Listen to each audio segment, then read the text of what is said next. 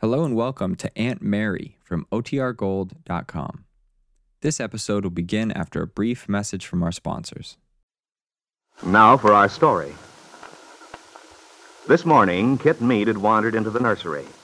Miss Thorndyke, the nurse, was out of the room for a moment, and the baby was kicking cheerfully in his crib. Looking down at him, it seemed to Kitt that he was the very image of Lisa Fenner, his own mother.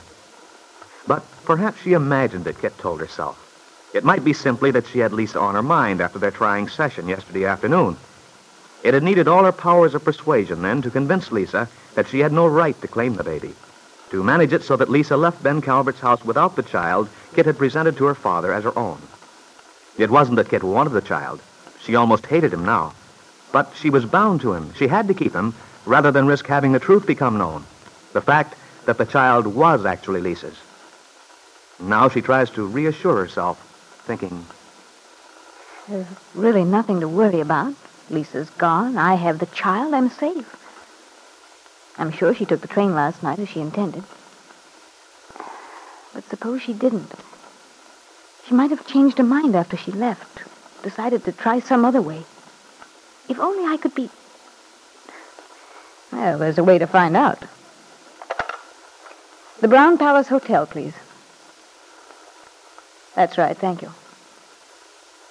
She left here early. Plenty of time to catch a train still last night.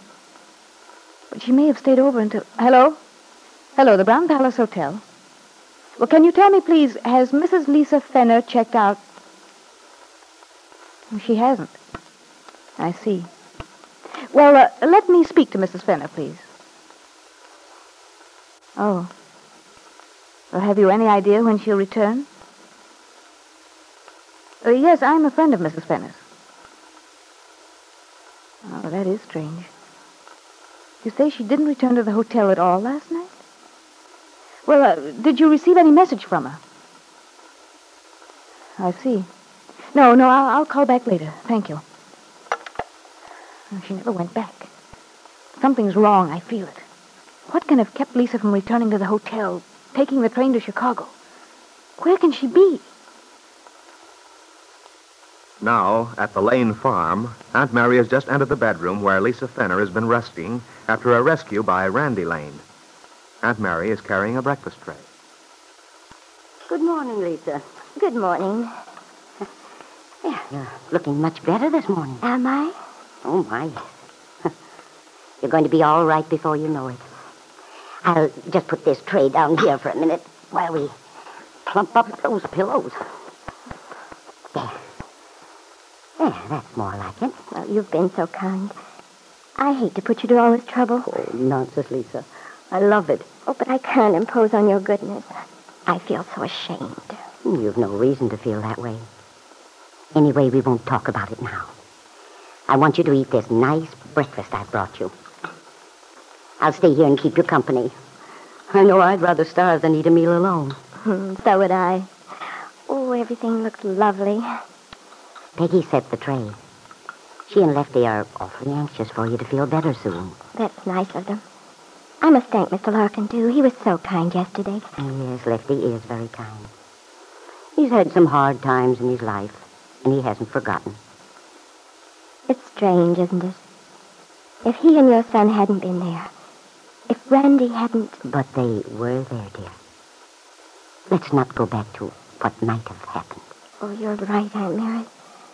But I can't help thinking how different it all might have been if Randy hadn't seen me. It's much more important to think of how different it's going to be. Can be, if you try. Because it depends very much on you, my dear. Randy's done his part. The rest in the long run is your job. That's what frightens me. When I try to look ahead. Oh, lots of people have felt that way at one time or another. I felt that way myself once. Oh, I can't believe you ever gave up.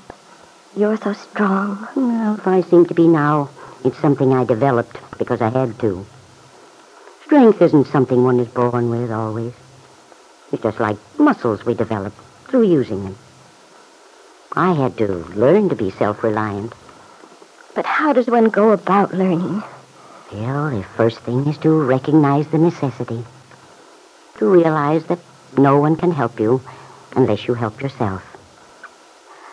I found that out when I was, well, just about your age.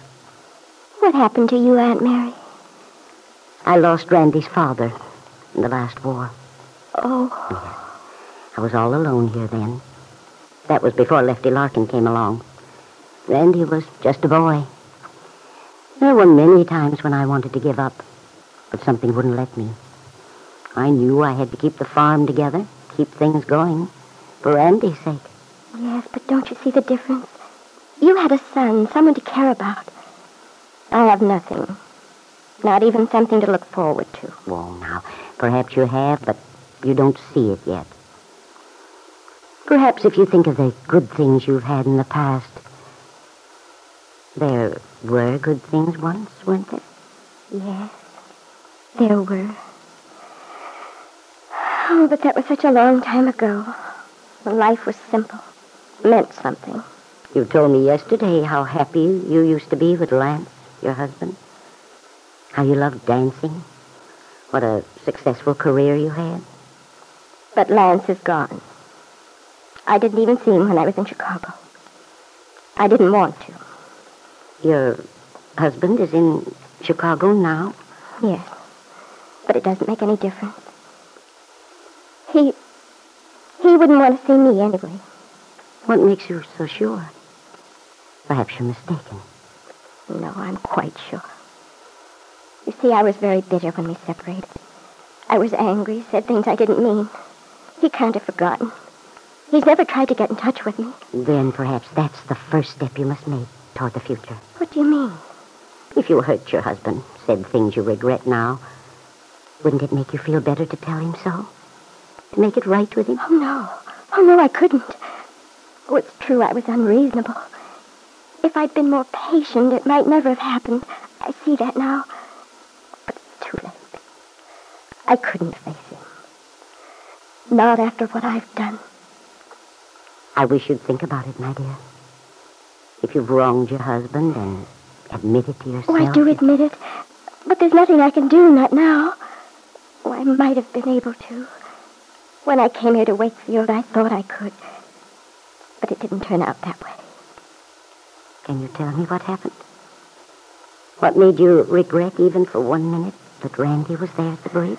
No, I'm sorry. I wish I could tell you, but... It's only that I want so much to help you, dear. I'm not curious, Lisa. But I just feel there's something you want to get off your mind. Yes, but... But what, Lisa? No, I'm sorry, Aunt Mary. I just can't say any more. Please don't be concerned about me. But that's impossible, dear. I couldn't feel more worried, more concerned if you were my own daughter. Someday, when you have a child of your own, you'll understand. A child of my own. Lisa, do you have a child? No. No, I haven't a child. Lisa, there is something I want very much to ask you. I'll answer it if I can. Last night when we talked, you mentioned a name. A name? What name? You mentioned Kitt Meade. Did I? Yes. Is Kitt a friend of yours, Lisa? Not a friend, exactly. But, you know her? Yes. I know her.